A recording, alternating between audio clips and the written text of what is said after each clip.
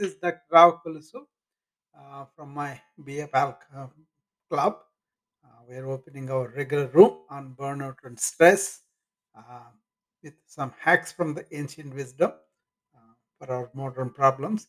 Today happened to be Bhagavad Gita jayanthi, they call it. This was the day when that great poem was uh, supposed to have been said by the divine form of Krishna to Arjuna. And that text has got special meaning for a lot of people, not just Hindus, but other people also, because that has got some life's truths that people can explore. And I found that very fascinating text because um, Gandhi himself used it as a reference for his life. And so I thought I will take that a little bit and talk about a few words about how I feel about it and what the text has a role in our modern life. Uh, One thing really comes up in Bhagavad Gita is he talks about desire. Not having the desire is not the thing, but not having the rampant desire, whereby it has evolved into this consumerism, commercialism, so many things, and to the extent that we are spoiling our earth, which is going to be sustaining our life. But now it's a question whether humankind will last long. They are trying to do some things, but it's not really looking good with the way the all the countries are meeting and not coming up with any particular solutions for the pollution, for the global heat, for the tremendous turbulent weather. It seems each year this intensity of the storms is getting worse. There are fire and forest fires everywhere, and people are having flooding, lots of problems, right? So we are seeing them with our own eyes, So they trace it to the human activity and then human rampant desire, to have things outside. It's not just necessities. It's lot of plastic, lot of pollutions from the companies and all that thing, people who do them, they are not even aware that they are doing that kind of damage. They just think life for the few years of them is enough. If you have those things for those few years, that is enough. That's their thinking, right? That's one area. India is also contributing significantly to the pollution of the world, and that's why a lot of scholars, both Indian and also here, they were saying India should fall back on their great message from the Bhagavad Gita and really examine whether the rampant desire is good for us or not. That's one lesson definitely applicable to us. The other thing is uh, this killing of animals. Of course, pandemics like this happen because we have crossed over to the animals abode, and then we're disturbing their uh, house, to say, and then invading into the far corners of the globe, and then killing them, and also bringing the all the viruses cross over to the animals, and then they are crossing over to us, and we are paying heavy price for it. So the other thing was the vegetarian diet was not just for being healthy, but also being kind and compassionate to the animals. And we are not being compassionate to the animals, and we are doing a lot of dastardly thing to them when they are dying. They go through a lot of suffering. That also we have to take into account. Even in India, the vegetarians are going down in number, whereas in West, more people are trying to look into the vegetarianism. So they were asking India to measure up to their own ancient texts and the lessons they learned from them. I kind of agree with that because if you look at the modern India, the rampant materialism and the rampant desire is evident. And when they take up this producing cars and all that, they have no stoppage. They are producing so many pollutants in the air by um, so many cars in Delhi or any other place, and there the air is so unbreathable. They had to close it down. So it is a kind of that was going on all the time. So those kind of major problems can be seen, but also if you look at what did he say about how do you handle life, how do you handle your work, how do you handle your diet, how do you handle your mind. you know there are all some questions that we could revisit and learn a lot from that, I believe. For example, he talked about work, because you do the work as a duty for the sake of duty, not for the sake of any rewards or any results, but do it just because you have to do it. That eliminates ego, that eliminates profits too. The bane of the modern civilization, not one country, everybody, all over the world, people are egotistical, and you know, they nurture that without them knowing, and also they are looking for the profits and the results of the work. Why he said that was because if you take any work, if you focus on the goal rather than the process, then you are losing sight of the process. When you are doing, it's kind of faulty. So when you do it with complete attention, complete focus on that. Thereby, it is done properly, and the results are automatic. And then it may result in a very flow in work, and you become less stressed that way. So there's a lot in that, that is called karma yoga in their language. But that karma yoga has sakala Sakama Karma Yoga, where you can expect results, you can expect fruits, but then you go on doing that again and again. But Nishkam Karma Yoga is said to lead you to deliverance. What it is when you do the work for the work's sake and without having any fruits or results, or without having the agency, that is Nishkam Karma Yoga. Then what happens is you are gotten rid of the selfishness from your heart, from your mind. Thereby your mind gets purified, and that will be easy for it to receive the higher knowledge of higher planes, where you can really understand what is life, why we have to turn inside, and where the mind is liberated from its own bondage, and then you are in the delivery. That was the message. Anyway, the main aim of the book is to tell you that there is right knowledge and wrong knowledge. Right knowledge is for the human beings. We can ask this question: who am I? Where did I come from? What is the origin of me? Where I'm going? What is death? All those existential issues kind of answered from the ancient texts of Vedas and Upanishads. And Bhagavad Gita is like a summary of the Upanishads. So they will tell you, you have a body and the mind, but if you think you are just body and mind, then you are uneducated about that. But if you know that the living spirit that is in you gives you the life to the body and the mind, so you have to identify with that. Have a distance from the body and the mind to your living spirit. Once you realize that and stay in the living spirit, then all the suffering of the body and mind really do not touch you. That is the essence of it. And towards that, they have two yogas. One is action yoga, another was inaction yoga.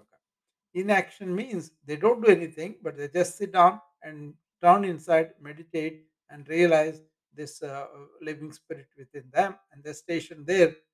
They are very blissful, conscious beings. But not everybody can do that. That's a very tough thing. That's why they said, while you are working, while you are in action, while you are making a living, while you are living among the householders, that is when you want to understand what is the right way to do the work, so that my mind is purified, so the mind is ready for this kind of knowledge later in life. and then turn towards the divinity inside. That kind of. But if you just taking the job, like the doctors during the pandemic, they were really having problems of working, and that's when a cardiologist who is also into the ancient wisdom, with somebody else, wrote an article. In that article, she kind of quite quotes this central character in Bhagavad Gita, the warrior prince who listened to the Bhagavad Gita from Krishna, right? His name is Arjuna. And they said, you should be like Arjuna. What happened to Arjuna was initially he was very reluctant to go and do the war because he sees all his kith and kin, your brothers, his cousins, his grandpa, his teacher, everybody on the opposite side. He is supposed to go and kill them, and he gets very despondent. How can I kill my own people? I don't want all these things. But then he says, no, you got to go and do your duty because you are a warrior. You're a warrior prince. That means you are a leader of the people, and you have to show them that you're going to restore the order, because these people are involved in doing things that are not really right. So now you punish them and you eliminate them, and then you restore the order in the kingdom among the men, among the people, so that people will live in an orderly way. That was his job as a king. That was his job to do that. So he has to do that because the duty for the sake of duty. That was the message. And then what did Krishna say that turned this man around was the whole thing. He said that you have to do this job because you swadharma. That means your own job. If you don't do it, and you will not be appreciated by anybody, you will be losing your face in the society. Not only that, but you have not helped the orderliness of the universe. You know, so everybody has to do according to what the job was allocated to them by the society, or they chose it and they have to. So the doctor was told, you do your job because this pandemic is not your creation. It has come by really worrying inside. You cannot do anything about it. But by understanding the whole pandemic as an event happened to the humanity, and we are part of, healers in that, and we do our job. And then with that article, there are a lot more things that they talked about the stress management, for example. They said stress in daily life happens mainly because you don't have food to eat, or you have to earn the food by doing something. While doing something that may not appeal to you, and that may be something other people may give you a lot of stress about.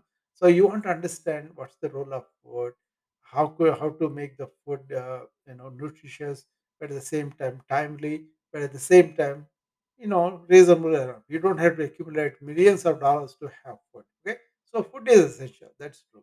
Eat food, and then also work, move. That was always the message of Krishna. No matter how much you have, whatever, you have to work, and that means be active. And then while at work, maintain equanimity to both victories and defeats, and that is something very, very important. And he also talks about having the skill in action, where you are focusing on the process rather than the goal. You can have a goal, but don't be on the goal. Pay attention to what you are doing here and now. Suppose you are seeing a patient in the morning, pay attention to the patient in the morning, what is happening with him, not think about what is going to happen later in the afternoon, or something else, like that. He kind of teaches you that skill in action, where you are together with your body and mind and spirit and completely harmonized, you work better. You know, so there are certain things he talks about. Controlling the mind, for example. At one time the warrior asks Krishna, you say I have to meditate, but the mind is like wind, it goes all over. How can I really do that? Then he says, yeah, it goes like wind, I accept that, but you can do practice, and also you can develop this passion to the things that really do not matter. So what does it mean? First, find out what is important in life, what is most relevant, or that is going to stay for a long time, that is important for our life. Only deal with those. Rest of them have the discrimination of what is temporary, what is not real, what is not really important in life, and let it go. And that kind of practice is good. And the practice of the doing the work also, keeping the mind here in the center, and then when it goes all over, bring it back. You can do breathing exercises to get you centered, and then always want to practice being centered.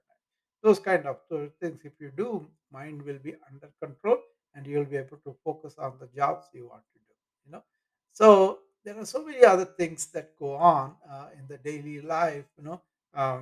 People don't appreciate how many things Bhagavad Gita teach. Bhagavad Gita cannot be read like a novel or a non-fiction book that one sitting and then expect to assimilate all the truths of life that they went about.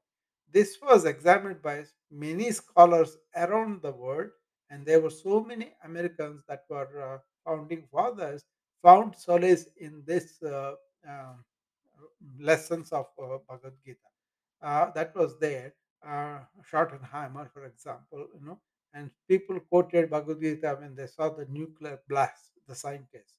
I can quote like anything, but basically I don't approach this as a Hindu text or a religious text. I approach more like a wisdom passed down by the real extraordinary consciousness that is given to us, understanding the interior of the human beings, how we function, and all that. So that way it's very good. But then you can also be a religious Hindu and very devoted to Krishna, and that way also you are delivered too.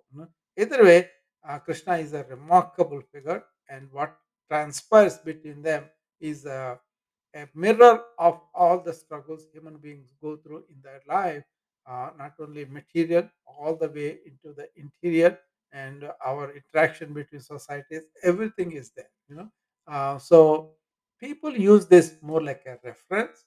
Whenever you have a problem, you can go and see certain areas where he discussed this, and then it will be really enlightening when they are in the trouble, when they want solution. They go and look at it. Gandhi, the national figure of India, he did that. He used this as a reference book whenever he has freedom struggle problems or family problems or any number of problems he has. He looked for it, and then he understood it, and he worked like a true nishkam karma yogi. That means I'm going to do my duty of fighting the freedom struggle, but I'm not going to expect or receive any of the fruits. So when the whole struggle ended up in independence to India, he could have become the prime minister or president very easily, but he didn't want any of that. He would just want to be spiritual and just meditate and find out the God about and all that. He was in that spiritual way. So he doesn't want any external thing. He wanted to be a simple life, higher thinking in the mind, and the higher thinking influenced by Bhagavad Gita. So there are so many examples like that. People use it. I have a slide where they tell you, suppose you take anger as a problem. What chapter, what kind of verse has some message about that? Suppose you say, I have anxiety, then you have that. See, that slide maybe I'll post it on the Instagram. Maybe people can look at it and then try see what those answers match you or not. You can also ask me about that, what I think from my understanding. I will tell you what is that. But basically, it's a text of enormous depth. You will be reading it all through your life. Still, you have to read. You know so, but if you understand a little bit also, you can see the benefits very easily. Like I said about the pandemic, about uh, the vegetarianism, about consumerism, all those things are relevant problems. For example, our burnout is mainly because people don't know how to handle their mind. So by sitting down with your back correct, eyes closed, and then you kind of focus on your breath is coming and going, and then you become the witness of the breath and also the thoughts, then thoughts will slow down. Then if they go all over, then bring them back to the breathing. That is center. That is the practice he was talking about. And also, if you are worried too much about things, then reflect on, are they really important things that you are worried about or trivial things? If they are trivial, let them go. That is the vairagya. That is the dispassion he was talking about. If you can do that, lot of burnout people will be rid of their mental stress. That kind of thing. It teaches you a lot of things. So I thought I will mention that on the occasion of this birthday of the Bhagavad Gita. And you are welcome to ask me any questions or participate in any discussion. Um, so anybody wants to come up? He is there. I don't know if she wants to come up or not. Let me invite her. Anybody else wants to come up? Please raise your hand and we can bring you here. There are people on the Instagram. You can also ask me questions through comments or coming up live. That's also okay too.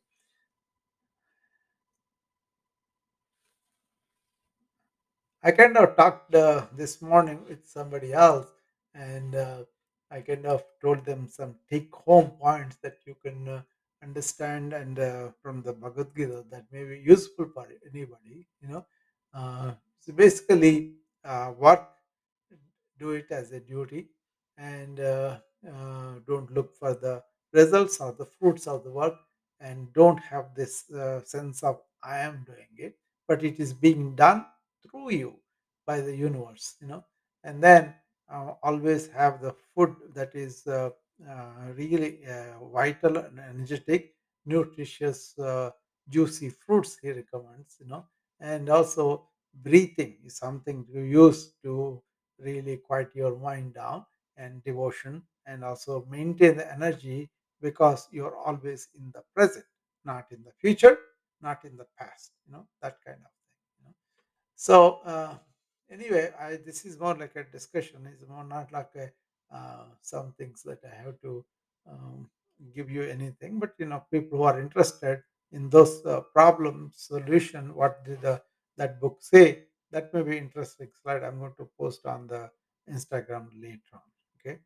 So with that, I welcome you guys to come up and post some comments or discussion on this, whatever I spoke so far.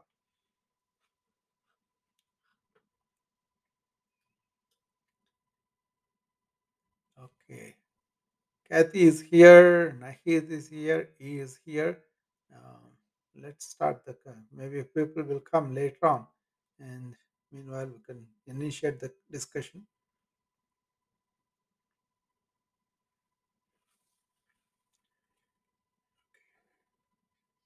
Hi. Hi, Dr. Rao. How are you? I'm good, Nahid. How are you? I am great. Thank you. Okay. Nice to be here with you. Yeah. I actually just joined the room, so I didn't I wasn't here I Yeah. don't know if you shared anything so far, but I just Yeah. wanted to I was support. talking about this great book that they have in India. It's called the Bhagavad Gita. You must have heard of that, right? That is a book millions of people, uh, have read and try to understand. It takes years, and even the scientists, even the American founding fathers, they all found use in that book. That's like a reference book for the life's problem, and stress management is something somebody asked me to talk about. So I was talking about that. Basically, they said, how do you approach to your work? How do you manage your mind? How do you manage your stress as a whole? How do you manage your health or your moods? Anything you take, Nahid, you can go and reference to that book. They have answers there. They were not supposed to be only one particular religion. This was human interior. I found a lot of psychological suggestions that were very useful for my patients also. You know, but I didn't take the book and go to them. But what I learned gave me some insights into human interior, and I was able to talk to them. For example, desire. That desire, it makes us be these consumers. rampant desire. He's not talking about normal desires. He's talking about rampant desire that we have, and that can be leading to this excessive consumerism, commercialism, and then spoiling the planet. You know, they were always talking about human being is somebody who has all this interior that is capable of looking at itself. You can ask, right? Well, who are we? Where did we come from? What is going to happen? Animals cannot ask, but we can ask. And then we can go probing our consciousness and find answers and be peaceful that way, you know. So he was always elevating that. That is the right way for the human being to be. That's the purpose why the human being. And people did that, Well, only few, but people did that. They kind of retired from everything and then they just sat in the caves or forests and they, but that was not the thing it was relevant to us. Whoever is in the world, whoever doing the regular jobs and all that, can you be stress free? Can you be joyful in your work? Can you contribute to your family or society and all that without being burned out? Those kind of things I'm interested in. That is what I was presenting here too, you know. So that was, I mean, I told you very briefly, but I talked half an hour probably on that. But then I have been talking about this for years, and it has benefited me personally immensely. And I'm not like a ritualistic practicing religion or anything like that because I don't belong to any religion in my mind. I don't belong to any country also in my mind. I kind of look at one human tribe, one humanity, one consciousness, and we have the same problems. So Nahid, now you have a juxta of it. What do you think? I think it is beautiful. Yeah, I'm sad that I missed a lot of the beginning of your conversation. I So is this from Hinduism, or which book is this that you're referring to? Yeah, this is, Hinduism is not I go by. What I go by is the ancient books that were written, and then later on people called that Hinduism. But if you go to the original ancient, they talked about human being all over. Mm, So that's the difference because if I go saying that I belong to this religion and all that, then I'll miss how they came to the truths that they came. They talked about not the belief in particular system, but inquiry into the question, like science, right? We have problem, we want to question it, we want to investigate and find the truths, and then we test it and right, all. So these people, what they call inquiry into the questions that we have, inquiry into the ways that we have. They have this very good system, what's called satsang. Suppose Nahid and me, we meet, we don't know anything about each other. We don't want to bring our social, political, economic state into that. But we present each other with our intelligence a problem. And the conditions are don't go back into the memory, don't project it, but use your intelligence to probe this question here and now. Then what happens is our minds open up. It's not I'm talking from being a Hindu, this is the fundamental thinking, and you have to agree. Not at all. You got to listen and then question it. So that's like a really inquiry into the truth of it, not because somebody said this is the truth. Don't accept it unless your intelligence says this is so.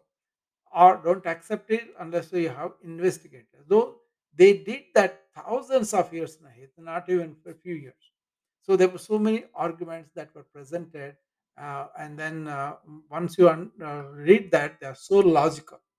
For example, uh, they kind of said, okay, you can live four ways. One is you can do a job, make money, and live with it. That's one thing. That's fine. But if it is done in a rightful way, not stealing from people or being corrupt or all those things. The other thing is you can also have desires as a human being, a normal family, normal desires, and they're okay. But if you do to a degree that is harmful not only to you but to the society, that is the limitation. You know But we can see any number of people making a lot of money, but at the end of it, they are not happy with it. They are empty.